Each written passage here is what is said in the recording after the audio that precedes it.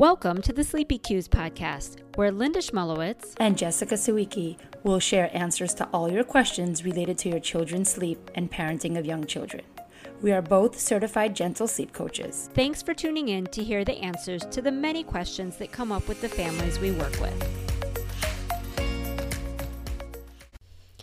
Hi, this is Linda, owner of Sleep Tight Consultants. Today on the Sleepy Cues podcast, we're going to be talking about the beginning of daylight savings, or as some refer to it as springing forward, and what this has to do with your child's sleep and how to make the adjustments so that everything goes smoothly. Before we get into our topic today, please don't forget to leave your 5-star review and share with us what you love about this podcast so that we can continue making these episodes for everybody's enjoyment and education. Time changes in general tend to really send parents into a panic. The good news is that this is the time change that once you're a parent, you really like. So before you had children, this is the one you may have dreaded. You're probably realizing, we get one less hour of sleep tonight. It means that come Monday, everyone's going to be a little bit more tired for work because it's going to feel like it's an hour earlier. However, this is the good one when it comes to children, because what this means is that your child who may wake up a little bit earlier now sleeps a little bit later in the morning, or the clock tells you that it's later. I feel like every year parents are all up in arms about the time change, and there's some push to lobby legislatures in different cities and states to eliminate the time change because it is sort of an old-fashioned relic from the past having to do with farmers and daylight, and really none of that applies so much anymore now that we have electricity. Nonetheless, the time change remains. This time change is also good news because that means that we will have more daylight in the evenings. It makes things less depressing. It's an indication that spring and summer are on the way, and that always tends to feel a little bit better than the other one where it's now getting dark at 4 o'clock in the afternoon and it just feels cold and gray, especially here in Chicago. If you're the parents of young children, having one less hour in the day is often very helpful. This can be particularly the case if you have a child who isn't a very good napper, and by bedtime, they tend to be very, very tired and probably rather cranky. Now, I'll be honest, anybody who has worked with me knows that I find time changes very confusing, and quite honestly, it hurts my brain to be figuring out, what direction are you supposed to go in here? What direction do you go there? Suffice it to say that you are springing forward, which means that early in the morning, come Sunday, March 14th in the year 2021, that's where we're going to be moving the clock forward. Now, really what's probably going to happen is that you're probably going to be moving the clock forward before you go to bed at bedtime on Saturday night, March 13th.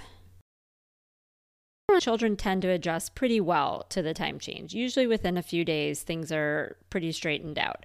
But like I was saying before, this one tends to be the better one, tends to make things go a little bit more smoothly when children aren't waking up earlier in the day. They're actually waking up a little bit later.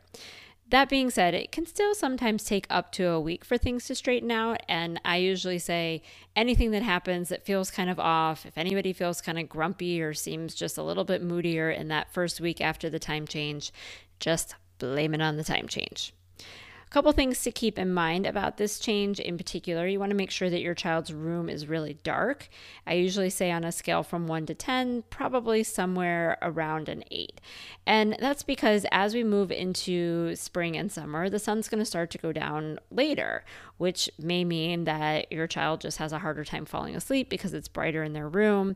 For toddlers or school-age children, they tend to protest a little bit more when it's still light outside because they say, well, but the sun is still out. It's not bedtime. And they don't necessarily realize that the time when the sun goes down changes throughout the year, but they still need the same amount of sleep.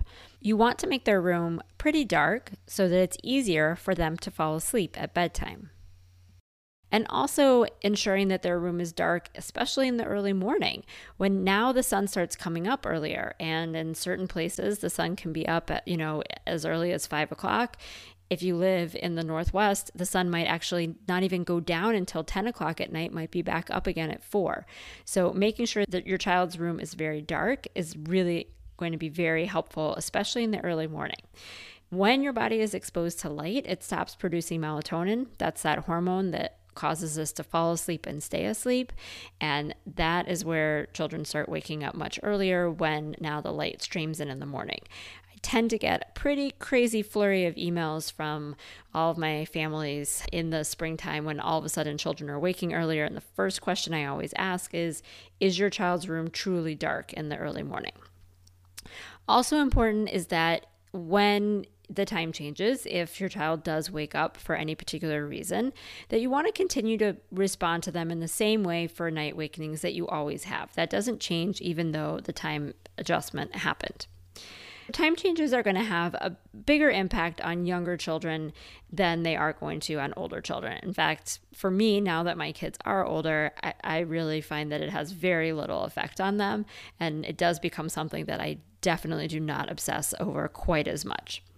Things to keep in mind: you're going to be changing your clock on Saturday night before you go to sleep. And now when your child wakes up in the morning, it's now an hour later, which is a good thing. Like I was saying before, if your child tends to wake up in the 5 o'clock hour, now it's 6. And so you want to keep that later wake up happening by continuing to push all of those awake windows so that they're the same as they were before, but hopefully bedtime can be a little bit later without your child now being overtired. If you go back and listen to the podcast episode about early rising, one of the primary causes of this is when children are overtired at bedtime. So you can use the time change to shift their schedule just a little bit later in the day, which then can prevent that overtiredness at bedtime. For many children, if they're on the verge of a nap transition, this is going to be a day where now they're probably going to have less naps rather than more. So for instance, if your child's going from 3 naps to 2, and some days are still 3 nap days and other days are 2 nap days, with 1 less hour in the day, it's probably going to be a 2 nap day. If your child's going from 2 naps to 1, also waking up later in the morning can make it really hard to get that morning nap in. And so now it's probably going to be a 1 nap day. If your child is no longer napping, what was once 7 p.m. is now 8 p.m. So if your child usually goes to bed at 8 and they aren't quite ready at 7, or what feels like 7, but really it still says 8 o'clock, you might find that you can split the difference and aim for 7:30 on the first day. And then after that, then you'll be back to 8 o'clock from there. If you want to keep things on exactly the same schedule as before and not use this time change to push things a little bit later, you can wake your child at their normal wake up time in the new time come Sunday morning. So what this means is, say your child normally wakes up at 7, but now it's an hour later on that Sunday morning. So instead of it being 7 on the clock, it now says 8 o'clock. And so you can wake them an hour earlier at their usual wake up time. So now they continue to wake up at 7 o'clock, even though it's going to feel like 6 o'clock in their body. And then you go forward from there on the schedule that they normally sleep on prior to the time change.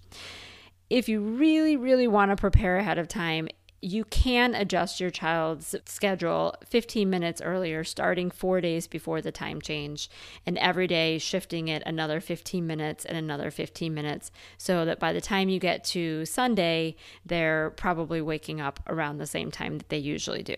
So you would start this on Wednesday. I got to be honest, I don't really recommend that parents do this. I tend to be more from the camp that it works out better if you just change the time Saturday night, and now Sunday they wake up an hour later, and it takes a day or so for their body to sort it out. But if all else fails, actually, you may have a little bit of a later wake up, and that's not a bad thing. Other things to keep in mind: there are going to be instances where your child's schedule does go back very quickly to what they were doing before. So even if you want them to start to push things later, if your child goes to daycare, they're not going to now put them down at 1, even though that was 12 o'clock before. They're going to continue to put them down at 12 o'clock. And so that's going to pretty quickly cause your child to go back to whatever their schedule was from before. So in that instance, it doesn't help with that early rising adjustment quite so much. But that's one of those things that, as you know, if your child is in daycare, you see this all the time, it is somewhat beyond your control. I hope that the upcoming time change goes smoothly for everybody. Please let us know if you have any questions. And as I said earlier, be sure to write in your review and also send us any of your questions. We're happy to answer questions about your child's sleep, or if there's a topic that you would like discussed, please feel free to fill out a contact form on our website at www.sleepycues.com. Thanks for listening in.